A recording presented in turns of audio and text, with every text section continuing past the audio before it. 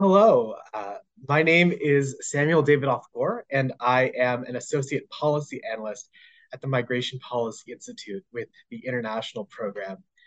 And welcome to this webinar on migration, integration, and development in secondary cities. Before we start, I have two housekeeping notes that I want to go over. The first is if you have any technical problems, please email events@migrationpolicy.org. Second, we will have a question and answer session in the second half of this webinar. So please type any questions that you have into the Q&A box or email them to events@migrationpolicy.org. And you are more than welcome to ask questions at any point during the call, and we will try to get to as many of them as possible in the time that we have. This webinar is being held in conjunction with the release of a new report from MPI, Migration and Displacement in Secondary Cities, Insights from Côte d'Ivoire and Uganda, which can be found on our website at the link on your screen. This webinar and report are part of a multi-year research partnership between the Migration Policy Institute and the Swiss Agency for Development and Cooperation's thematic section, Migration and Forced Displacement, to support the development of global solutions for migration and related challenges. And we're very grateful to SDC for their support. Before I turn to the discussion at hand, I wanted to provide a bit of context for why the conversation that we're going to have is so important. The topics that we're going to be covering in this webinar: socioeconomic inclusion of refugees and migrants, secondary cities, and the context in the East and the Horn of Africa are all directly tied to developments at the global level of the protection system.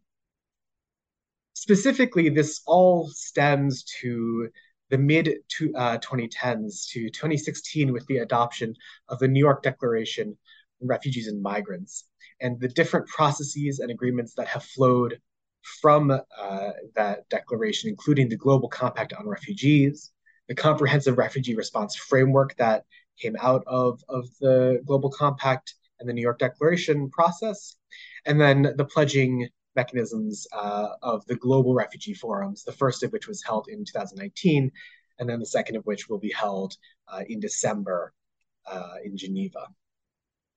One of the critical components of these developments has been this shift from a humanitarian approach to refugee responses towards a development approach. So moving away from providing the specific, life-saving assistance, but also the general food assistance and other basic essentials to refugees in specific areas, and instead making sure that they have the tools and rights to become self-reliant, to contribute to their communities, and to, in essence, live as normal a life as possible given their circumstances. And so this brings me to the first pillar of our conversation, what we're referring to when we talk about socioeconomic inclusion for refugees and migrants. We mean that refugees and migrants have sufficient access to the key social and economic aspects of life. So this includes access to legal documentation of identity and immigration status, access to social services such as education and healthcare, and access to economic and livelihood opportunities. So these can all help, lead to self-reliance, allowing refugees and migrants to better integrate into their communities, as well as contribute to the communities. The second key point that comes from these global discussions is the realization of a long-term goal to move away from the settlement or encampment-based model in refugee responses, and instead allowing refugees the freedom to settle across their host countries. And of critical importance is the role of secondary cities. So secondary cities are those with between 150,000 and 5 million residents. They are some of the fastest growing urban areas, particularly in sub-Saharan Africa. And part of this growth is driven by refugee and migrants that are settling there, drawn to by the promise of better socioeconomic opportunities that they might offer as opposed to other parts of the host country. And of course, there are other reasons that we can discuss later. But as we will discuss in the panel, secondary cities are often not equipped to handle these growing populations and the strain that they place on services. And while we have a lot of attention that's being paid to capital and megacities such as Nairobi and Kampala and Addis Ababa as actors in the refugee space and as targets for development assistance, and there's a lot of attention paid to encampments and settlements, there's a lot less attention paid to secondary cities. And so we have a critical knowledge gap as well as a critical attention gap that is slowly being filled. And as part of this conversation, we'll highlight how development actors might be able to help address these challenges through their programming. Finally, I want to briefly situate our discussion within a regional context that has been the focus of my research and of the work that you'll hear about on this webinar, and that is in the East and Horn of Africa.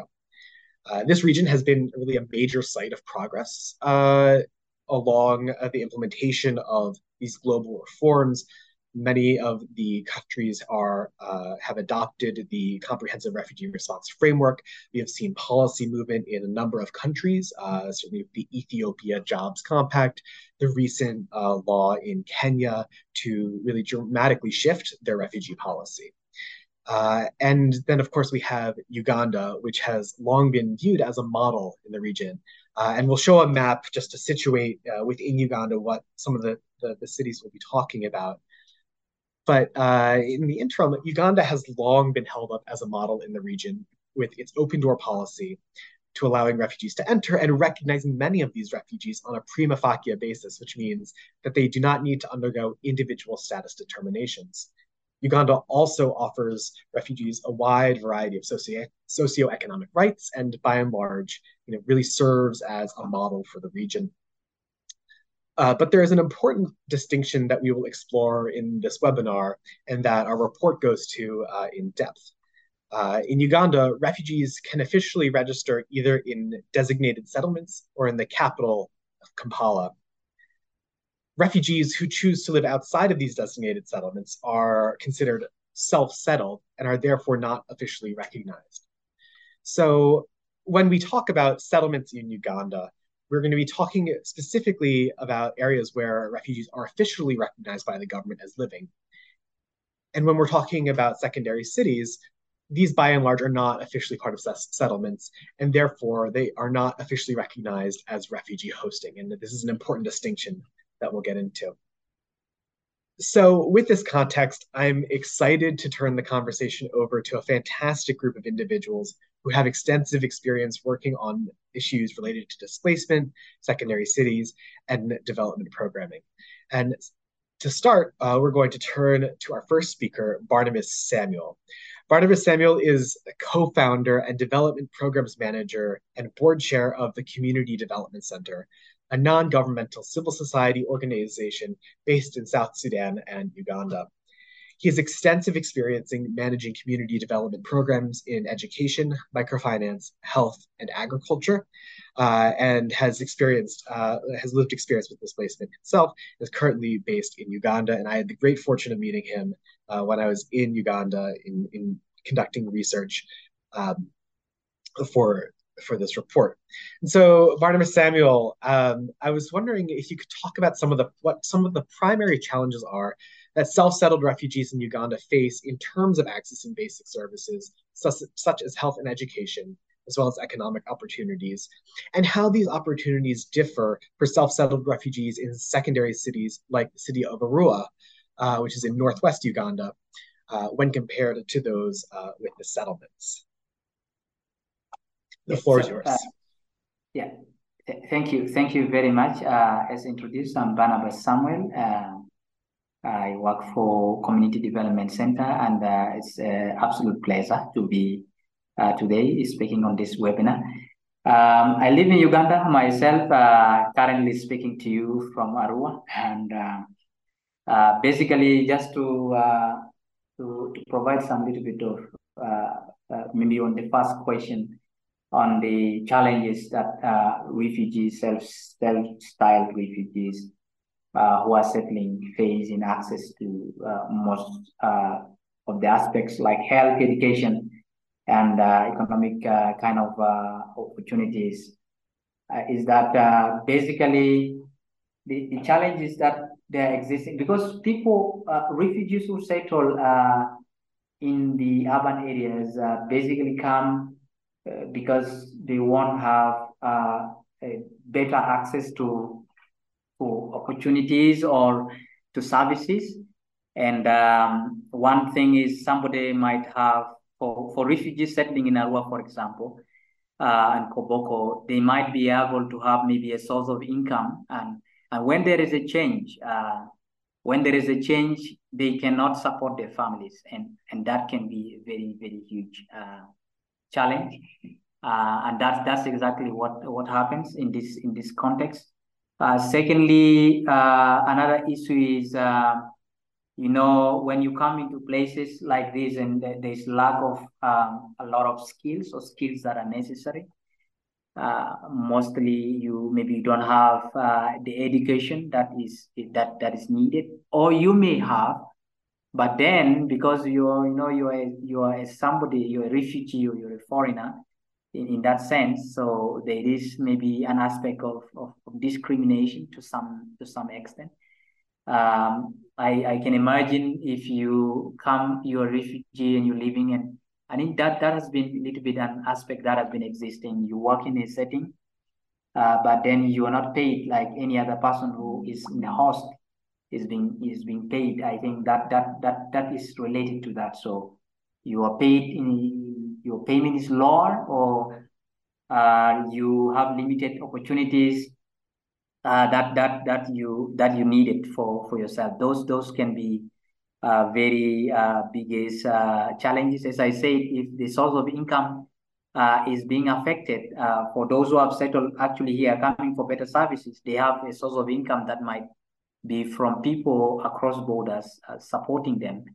But if the source of income changes of this based on the situation, then they will be struggling to sustain their livelihoods in this place. And some of the factors also include like when you don't have access to credit, you don't have access because you don't have, maybe you have documentation, but then the landscape, the environment cannot support that, or you have very limited in that end, in that sense. That means not everyone can be able to have access to those. And yeah, basically also, yeah, for just like any other person settling in these areas, if you don't have if you cannot be able to have any capital that you needed to start the business and pursue the opportunities that you really seek by being in such an environment, then it's a little bit challenging. And of course, requires you to have the networks that are necessary for you to be able to build that.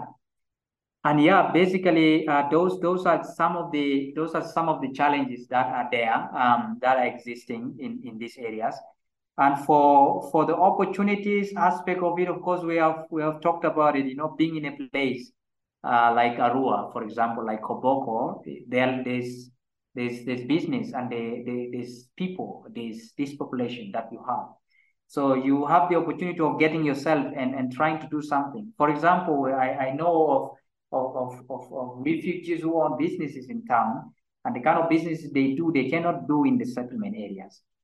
And yeah, I think those are the aspects. So there's this economy which is a little bit more larger, and it means you can be able to do something.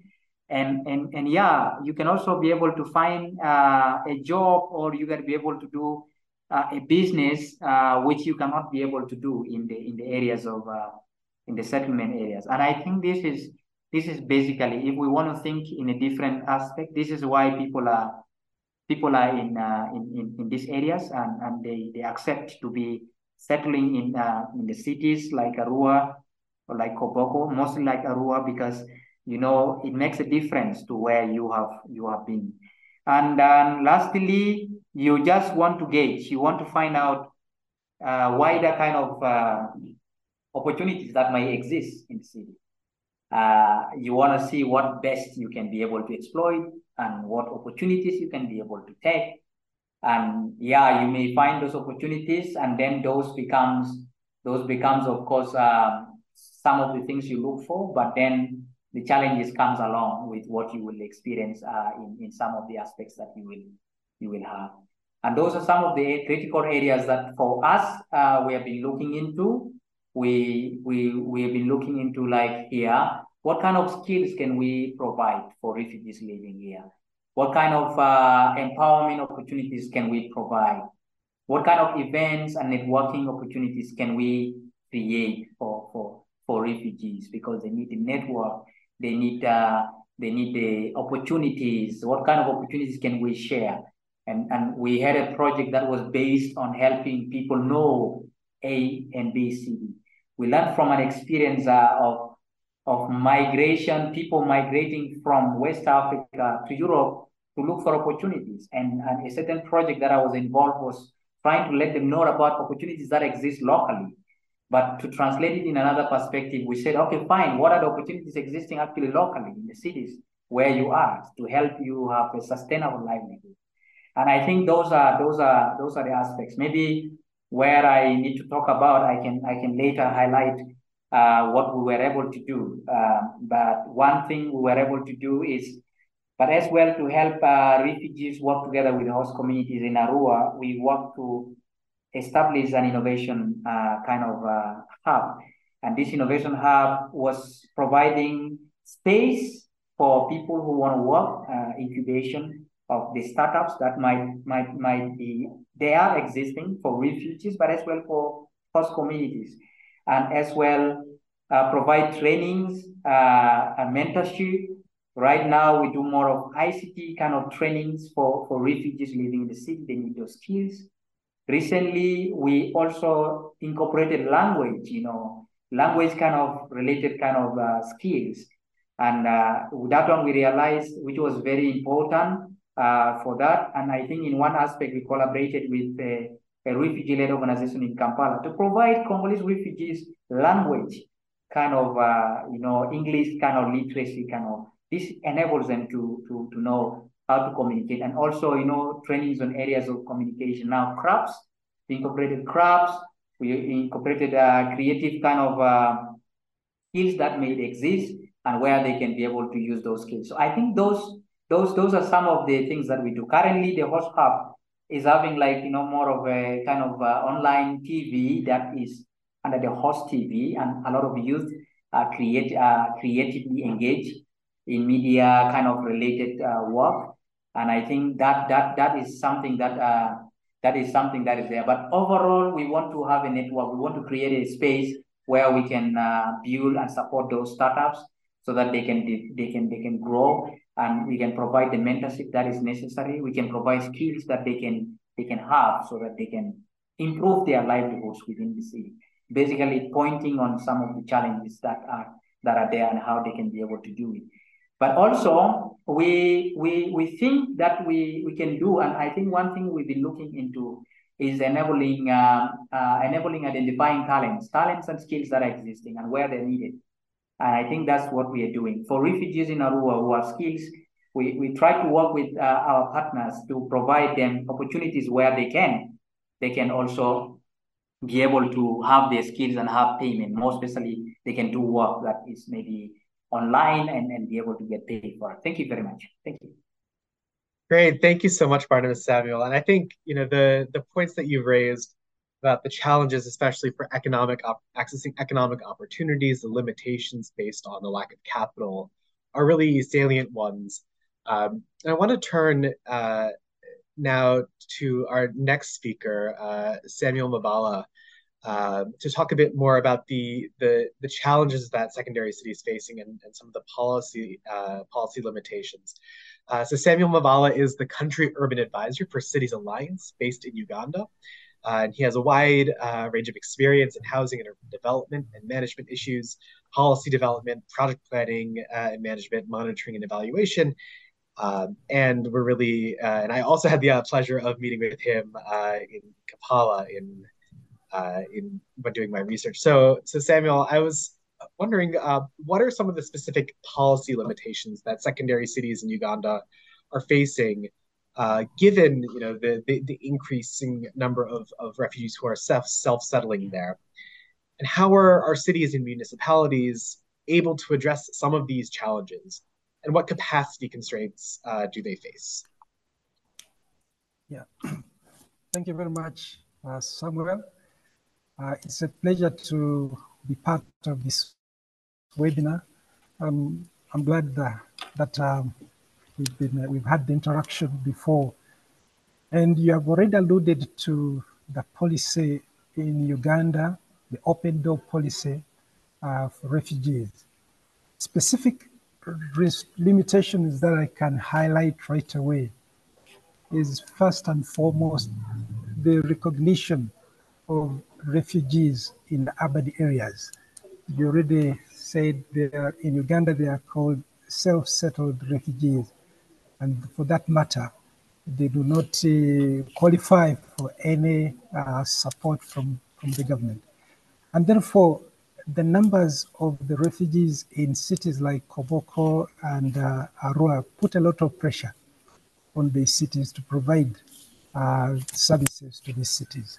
So the first issue is the need to make the policy consistent. If it is recognizing refugees in the capital city, we think that this is the same kind of policy that should apply to the rest of the secondary cities. The second issue is that the institutions, the city authorities do not have the mandate itself to respond to the refugees. And for that matter, they cannot even register the refugees. They do not have the... Samuel, I think you're having a bit of an issue with your video, so maybe you want to try turn your video off. The refugees who are something. All right. Yeah, the third thing which I want to talk about is the issue of the funding constraints. That the policy does not address the need to support these cities with additional resources in order to effectively respond to the refugee influx. And therefore, this is something which we've seen, especially in the cities, for example, in Arua, the allocation of the national grants to the cities is based on three factors. That is the population size, the area of the city, and the poverty count. And at the time of the 2014 population and housing census, the population of Arua did not include the refugee number. And so the resources that were being given to the cities were not commensurate with the population, which included now the refugees. And so overall, this had a negative effect on the service delivery ratios within these cities because of the refugee component. The next other challenge that I can see is the issue of the institutional gaps. Now, considering the cities only have the structures, the capacities, the staffs that are only managing, that are supposed to address the needs of the population without refugees, then with the influx of the refugees, certainly they put a lot of pressure on the structures, and therefore the institutional gaps are something that the cities are grappling with in order to respond. So it causes the inability of the cities to meet the pressure that is caused by the influx of refugees. Now, what are the cities doing in order to address these gaps? First and foremost, the cities have recognized that, yes, the refugees have come, and specifically in Arua and Koboko, I think one of the things that the cities have done is to accept the refugees as their brothers, because at one time, the population in these in this region was also forced into displacement into the neighboring countries of Congo and Southern Sudan. And they were hospitably received and assisted. So I think it is now their turn of the Ugandans to also reciprocate. And for that matter, they regard these refugees as their brothers and sisters. And therefore there is, I think, in terms of conflicts and so forth, they are minimized. They have been accepted and they are accommodated. The second thing that the cities have done, they have conducted censuses to establish, the numbers of the refugees, the migrants, and the host communities. So they have the statistics that provide evidence for these cities to put up a case for additional funding. They have therefore continued lobbying and advocating various partners for support. And I think they have been able, they have been successful in some respects to attract some support to address the issue of funding. Then, of course, the inclusion of the refugees on the Municipal Development Forum and the City Development Forum. These are platforms for participatory planning. These are platforms for budgeting, and the refugees are there to speak for themselves. They don't have to have other people who can talk for them. So they have been provided a slot on the forums for them to be part of this. Then, of course, the issue of the capacities which you identified, capacity gaps. Most of these cities are experiencing, number one, the issue of institutional gaps. They do not have institutions, are not well positioned to be able to address the issue of the refugees. Then, of course, we would like to see the cities supported with finances to effectively respond.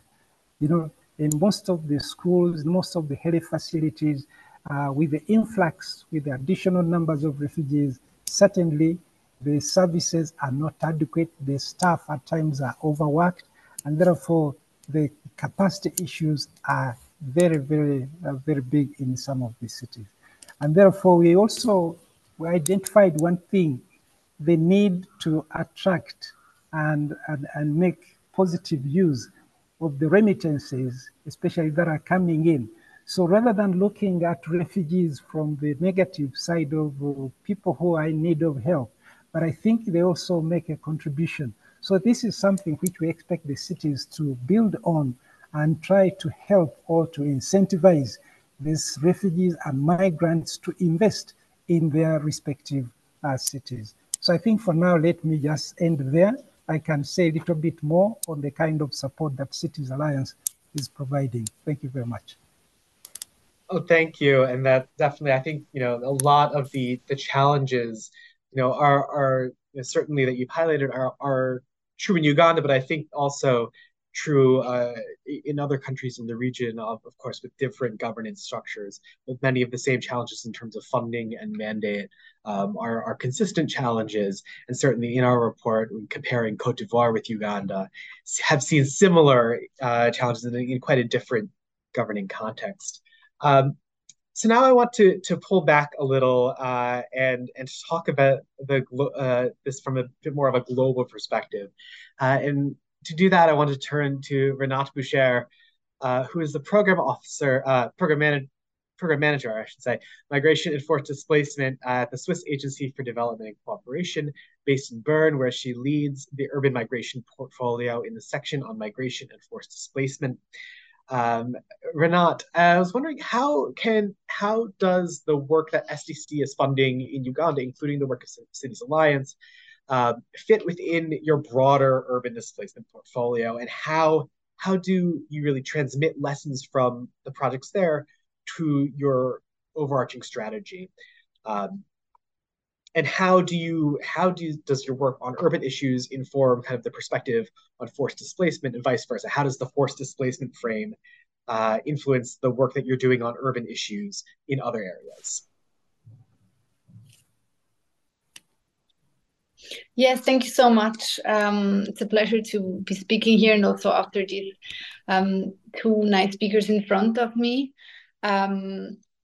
So the work that we fund in Uganda, that is also mentioned in MPI's report, is actually a part of a program together with Cities Alliance.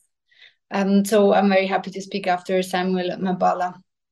And also Barnabas Samuel, I understand, is involved in that program. So this is the second phase of cooperation that we started in 2018 with the aim to look at the role of cities, and specifically, Sam, to what you alluded, secondary cities, and their role in the socioeconomic inclusion and protection of migrants. This, of course, includes working with the host communities, with the private sectors, but also with the city administration. In the first phase, we were looking at addressing a lot of the institutional policy and funding challenges that Samuel Mabala mentioned before. So, for instance, through urban expansion planning, where you can help cities prepare for the growth that they're going to see, partly due to people migrating to the cities. And in the current second phase, we're focusing more on corridors, on systems of secondary cities, really to empower cities to become the central actors and leaders in unlocking the development potential of migration. So as I said in the beginning, it's part of a global program. So the project and activities are not only happening in Uganda, but also in Ethiopia and Somalia, but also in Tunisia and in Guatemala. Through the program, we are looking at what we like to refer to as localizing the SDGs. So we're really looking at how do all those processes and everything translate to the local level, and how can these challenges then be addressed on the local level. But on the other side of the elevator, we're also looking at elevating the voices of the mayors and those local actors and bringing them into the regional, the international, and the multilateral processes. So there we have also another partner that comes in, which is the Mayors Migration Council, that really has been helping to bring mayors into, for instance, the Global Refugee Forum that is happening in Geneva in December. So really to bring those experiences from the ground into the global discussions.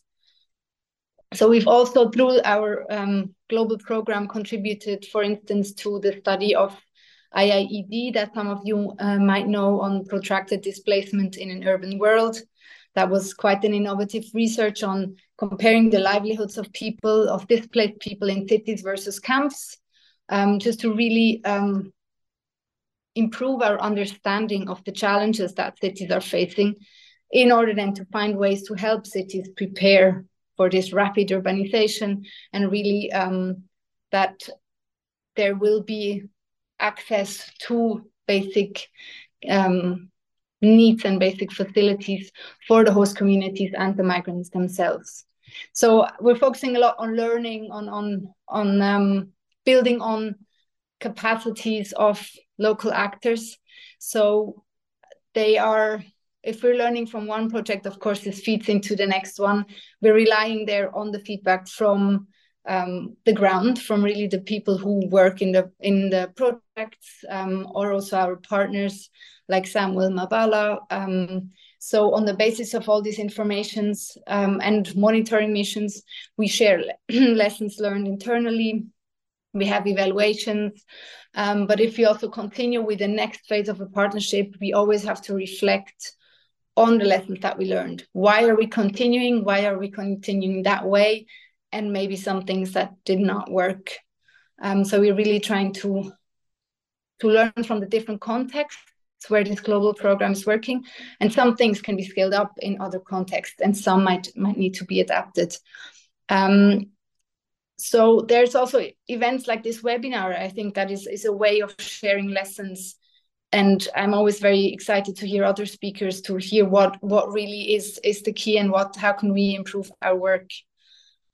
And then maybe to your last question on how the work on urban issues influences our work on forced displacement. So we have the privilege of having an advisor in SDC that works only on urban issues. So we're, of course, a lot in contact with him. We're bringing in the migration aspects, while he's bringing in sometimes a bit more the more technical urbanization work. But beyond that, I think in our section, in our work on migration and forced displacement, most programs involve urban realities and components. This holds specifically true for new engagements that we will have next year on climate change related human mobility, since there's a lot, of course, going on with cities and a lot of potential that we can tap into. But also, as what you alluded before with the triple nexus. So we're really trying to strengthen that.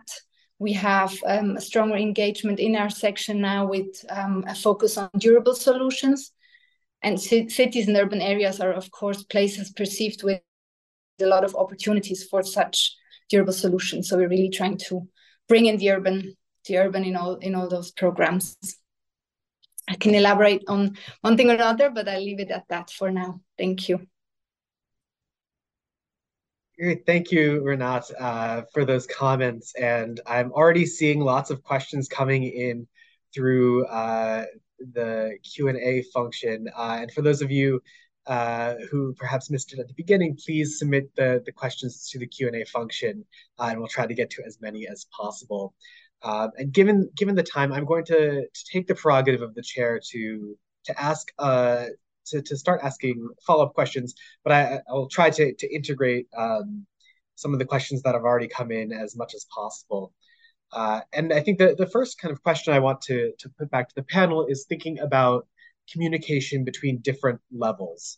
So I think there's lots of activity and learning happening at the local level, with municipal actors, as well as local civil society organizations and non-governmental organizations such as the Community Development Center. You then have the policy being set at the national level that is not necessarily, that is more both political, but also is, really setting the priorities for the cities and the policy for the districts. And then you have the global level, where you have actors like the Swiss Agency for Development and Cooperation that are designing their programs along with other donors and other international forums. So I was wondering, one of the findings from our report is that there's, these different levels are not necessarily linked to an extent that would make them really more effective and better at transmitting learning. So I think to all three of you, I would pose the question, from your own context, what are some of the ways that we could improve this learning or enhance this learning between different levels, and what are some of the opportunities that already exist in your context for facilitating this learning? And so whether this is through the city development forums at the local level, or through the national steering board for the Comprehensive Refugee Response Framework in Uganda, to inter-donor coordination at the global level. So I don't know if perhaps Barnabas, Samuel, if you want to start, and just keep these to maybe 2 minutes each, and then we can get to some of the other questions that are coming in. All right, Samuel, let me go first. Yeah, thank you very much. I think the opportunity which we have on the ground, Cities Alliance has worked with a number of partners, and of course with the support from SDC, we have been able to support the formation of, at the municipal level, they are called the Municipal Development Forums or City Development Forums, and at the local level, they are called Settlement Level Forums. But of course, at the national level, we have the National Urban Forums. But in the case of Uganda, especially relating to the refugee issues, we have the Comprehensive Refugee Response Framework. And for one time, we noted that while we have been able, to support the cities to provide evidence about the existence of refugees and use that evidence for purposes of advocacy, but we needed a seat on the CRRF steering group. And I'm glad to say that we are members, but in observer capacity. And we believe that is just an entry point. We think that at that point, we should be able to try to network with the other partners and be able to impress upon them about the need, to ensure policy consistency to all these cities. Then, of course, lastly, we think that with our presence on the steering group, we also can make an input into the global, I think the ongoing process of the global refugee pledges to the Global Refugee Forum. I think we think that it's an entry point where, as partners, we can be in position to influence whatever happens at the national level.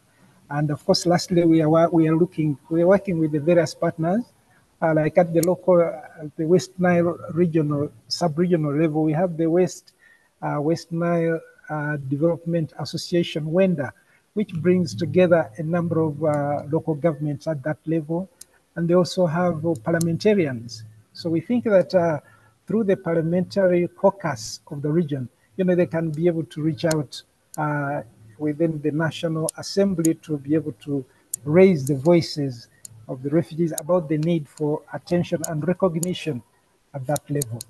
Yeah, so Cities Alliance, I think as I close, I think this is something that we have been able to emphasize about the need to work with the various partners, refugee-led organizations, host community-led organizations, working together with government, working together with the NGOs to be able to ensure that the issue of refugees integration and inclusion is adequately addressed. Thank you very much, Samuel. Excellent. Barnabas, do you want to follow? Interesting. It's very interesting that we have Samuel and Samuel. So yeah, it's Samuel now to me. Basically, I may not make a very long comment, but we are currently trying to ensure that there is a little bit of voice for refugees living in Arua. And we want to create opportunities that can enable refugees have more voice and advocacy for issues of refugees living within these areas. And for this reason, we have really organized the refugee platform, which is having a very good department that is focused on that under the West Nile Refugee-Led Organizations Network.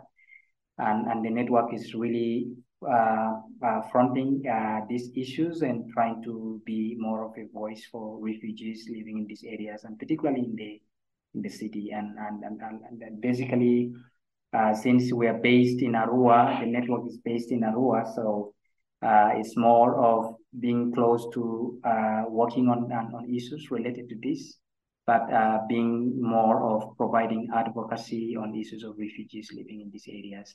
So I think it's one of the efforts that some of us getting involved in, and I can really be able to talk about it, where we're progressing and what we're doing, and we think that will be very important contribution as well.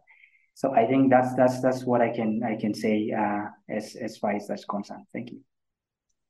Great, thank you, Barnabas, Samuel. Renat, I want to start incorporating some of the questions that are rolling in, and so I was wondering, from your perspective, we're seeing some questions about the issues of social cohesion, issues of targeting, the fact that a lot of the economic and social challenges that refugees are facing in secondary cities are very similar to ones that many of the host community are facing.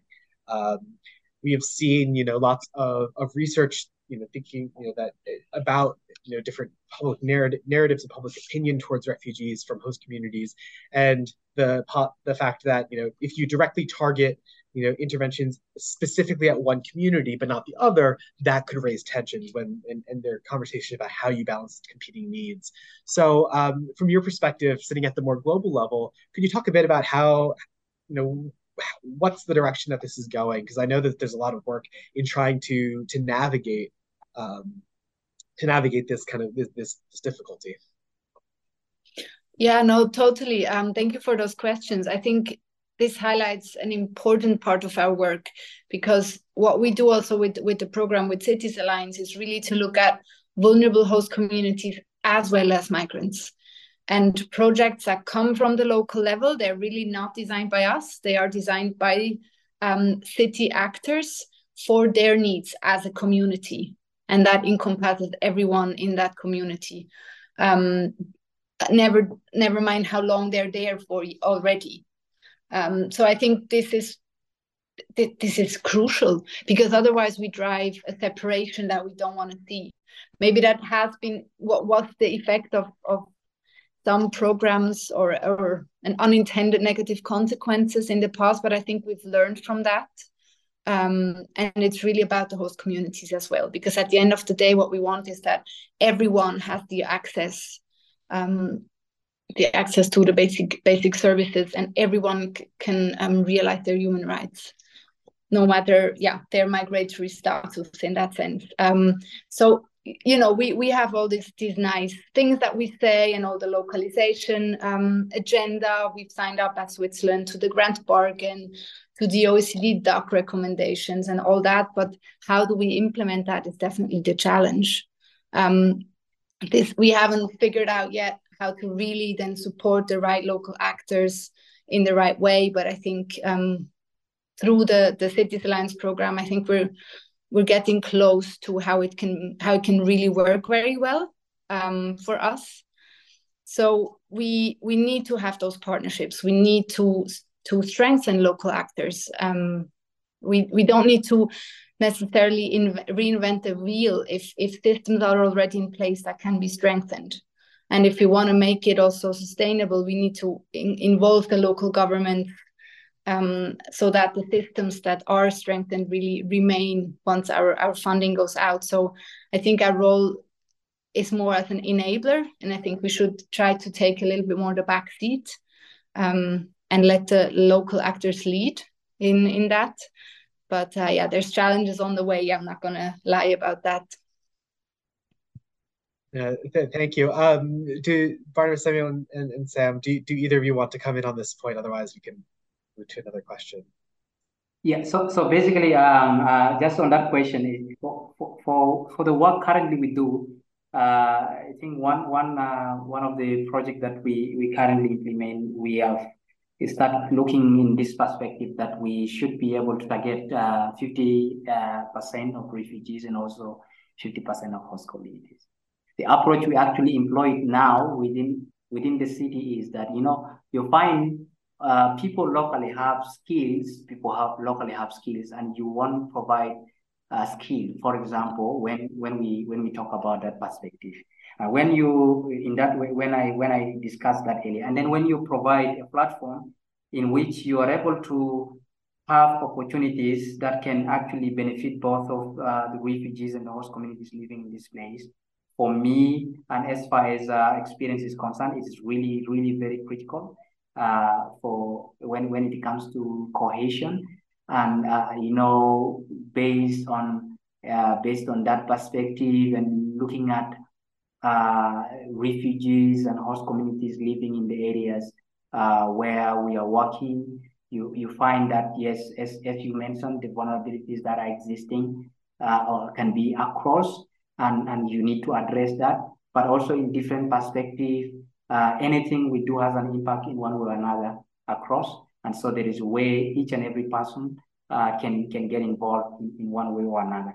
For example, of Host Hub, which we are doing, we have this is the space that we put in Arua in the beginning. We, of course, that started the initiative. We say we're refugees, but then we want to make it the first of its kind of innovation space within West Nile. So it's basically right now run by the host community within this area, but providing opportunities for refugees. So what a way to bring different people together to work and to ensure that one of what you're doing is able to benefit the people. So they are able to share their skills with the others, but they are able to have opportunities of employment, and you are able to meet many different targets that you want to see in one of the things that you're doing. So I think that's for me comes out very strongly in many perspectives. Thanks.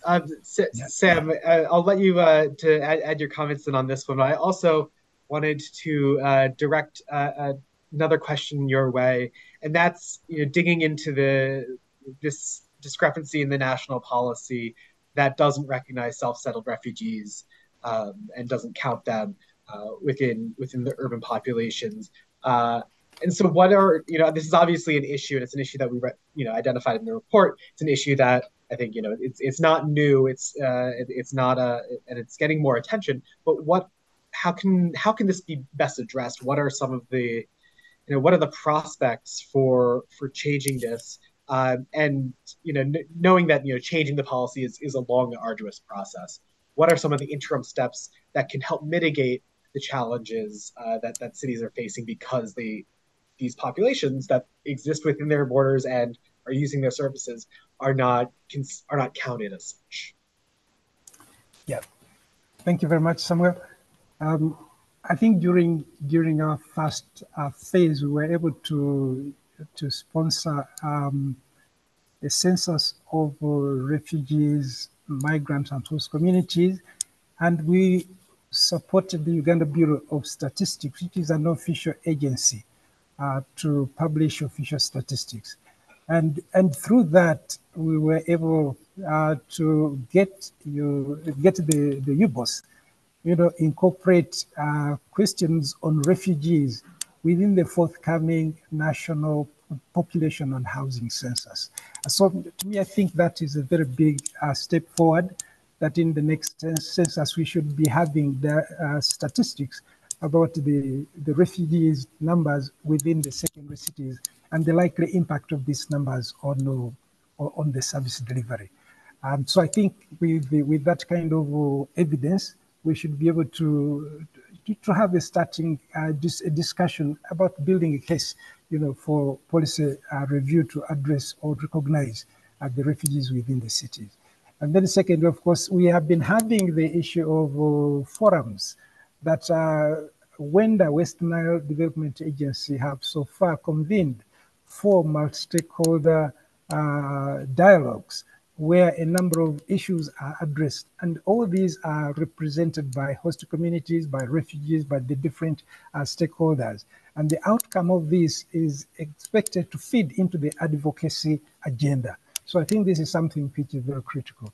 And then the other one is we're also having regional peer learning events where we get the different stakeholders, the mayors, the national leaders, and we convene these regional dialogues in the various locations that in countries which are also hosting refugees, to learn from each other and see how best we can come up with the proposals to improve on the policy agenda. The role of the comprehensive refugee response framework in this is very critical, and this is where we think that while previously they have been focusing so much on the refugees within the settlement, I think it's a fact that more refugees are moving into the cities because of the opportunities that the cities tend to present. And therefore, it is not something that can be avoided. It is something that is imperative, is necessary, and we cannot shy away from this. I think this is something which time is coming when we need to take the bull by horn and of course address the issues as such. Yes, I think for now let me pause there. Thank you very much, Samuel. Great, thank you. So I'm conscious of time and that we're coming up to the close of the webinar, and apologies in advance that we won't be able to get to all of the fantastic questions. I think the final question that I would want to pose to the group, and so I'll give you a minute to think about an answer, would be, what the 1 or 2 major takeaways in terms, that we should have in terms of, recommendations for going forward. So if there was, what is one, I think specific change that could, really, have a concrete impact on the work that you're doing, that could help, improve efforts towards socioeconomic inclusion in these cities, or to address a specific policy change. And I'm going to go in I think, reverse order of the panel, Renat, if you don't mind me putting you on the spot for that. And I would also, there was a question that came in about incorporating migrants and refugees into planning or larger economic development planning on secondary cities that are these plans that are being developed in different countries. So if you have any thoughts about from the urban displacement kind of policy nexus that you want to add in that regard, I think that'd be more than welcome. But to start with Renat. Thank you. That's a very big question for not a lot of time. I think my main takeaway, and also when I read the report, was like, okay, we're going in a good direction with that approach. Of course, this is only one part of SDG's work. I think we have to continue also not only in migration, but really continue our efforts in working with local actors, having those partnerships, not forgetting host communities when we work with migration,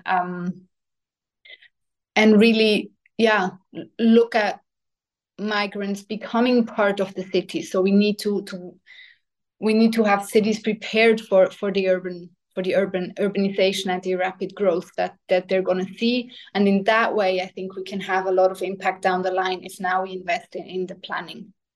And not to take more time away from my other fellow excellent panelists, I'll leave it at that. Thanks, Renat. Sam Mabala.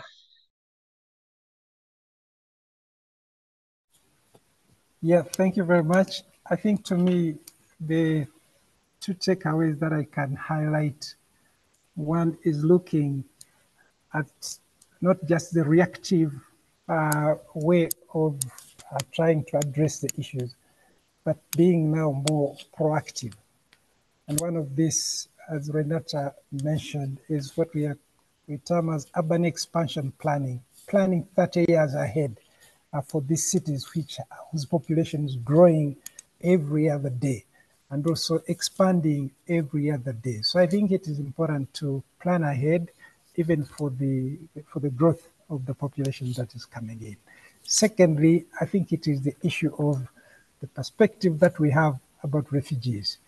The social inclusion and integration of refugees into the urban, into the cities is very critical.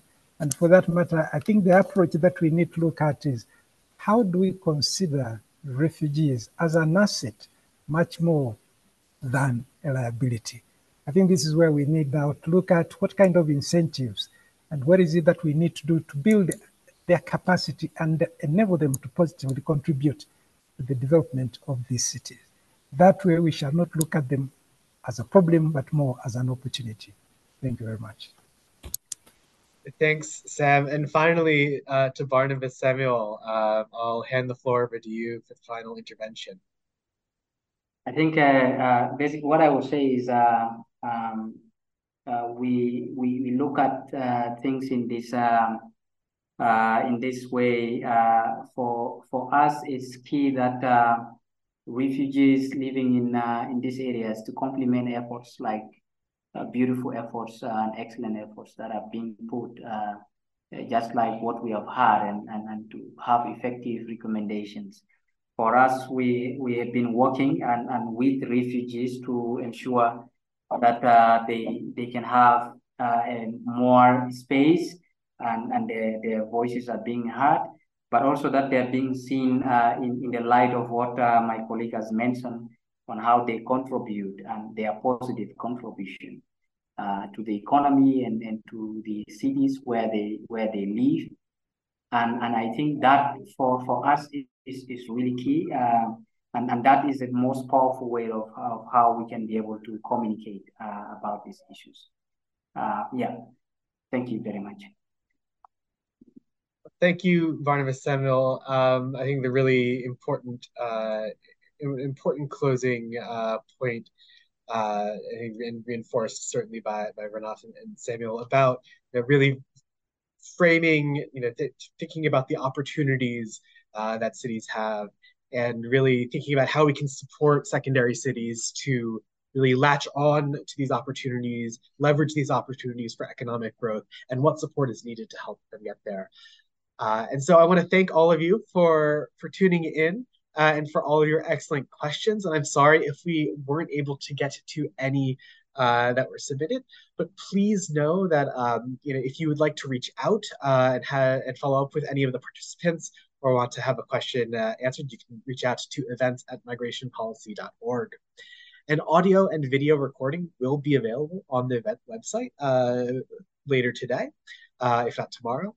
Any reporters on the call can contact Michelle Mittelstadt at mmittelstadt@migrationpolicy.org with any questions. As I mentioned, this webinar is in conjunction with the report Migration and Displacement in Secondary Cities, Insights from Cote d'Ivoire and Uganda, which can be found on our website at the link on your screen. I want to close by thanking again the Swiss Agency for Development and Cooperation for the support in this partnership. I want to thank our three panelists and have a lovely rest of your day.